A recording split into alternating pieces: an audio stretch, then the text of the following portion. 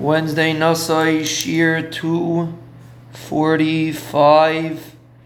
We are holding Perek Yud Aleph, Pasuk Yud Aleph, the next generation, V'shelach Chai Shloishim Shana V'yeled Es Ever. Shelach lived for 30 years, less than our Pachshad, before he had his child. And he gave birth to Ever. Vayechi Shelach Acharei Helidei Es Ever, Shalish Shanim V'arba Meis Shana. He lived for 403 years. It's interesting. It's exactly the same amount of time that our Pachshad lived after he had Shelach. Now, Shelach lived 5 years less than our Pachshad because he had a child 5 years before our Pachshad did. But they basically lived very similar lives. Now this Aver is the famous Shem and Aver. Now when you see the yeshiva's Shem Ve'aver, but if you look at the setup historically, they were Shem was Aver's great-grandfather. Shem's our Pachshad, who had Shelach, who had Aver. So it wasn't like Shem and Yeshiva's Shem Ve'aver were like very close with each other. They were basically a Zayda, an Elder Zayda, and an Ur Einikel.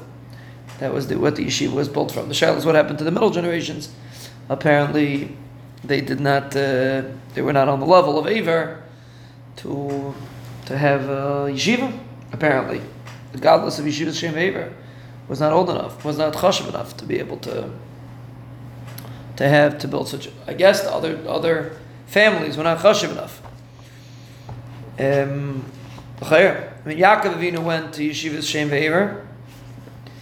Question is, I have to see how that works, but if you make the calculation how long the Aver lived, you have to see how that works if Yaakov could have been in Yeshiva's Shem Aver. Was Aver still alive when Yaakov Avinu went to the Yeshiva? We have to make the cheshbon. But Agabanim, Shem and Aver were not one after the other. They were a few generations between them, and they built the Yeshiva. They had the Yeshiva that Yaakov Avinu went to, and we see Rivka, when she Vatelech Lidush Hashem, and Parshas told us. So Rashi says she went to Shem. Lebeis Medrash shel Shem, and some stick in Aver.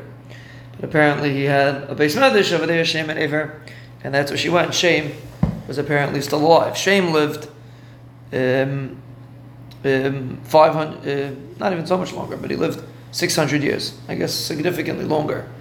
Then our Pachshad only lived 400 years, and Shelach only lived 400 years. So Shem was alive much longer. He lived extra 200 years, or extra 100 years, really, because our Pachshad was born 100 years into Shem's life. But Agabanim Shem lived much longer, but this is the dynasty of Shem and Aver.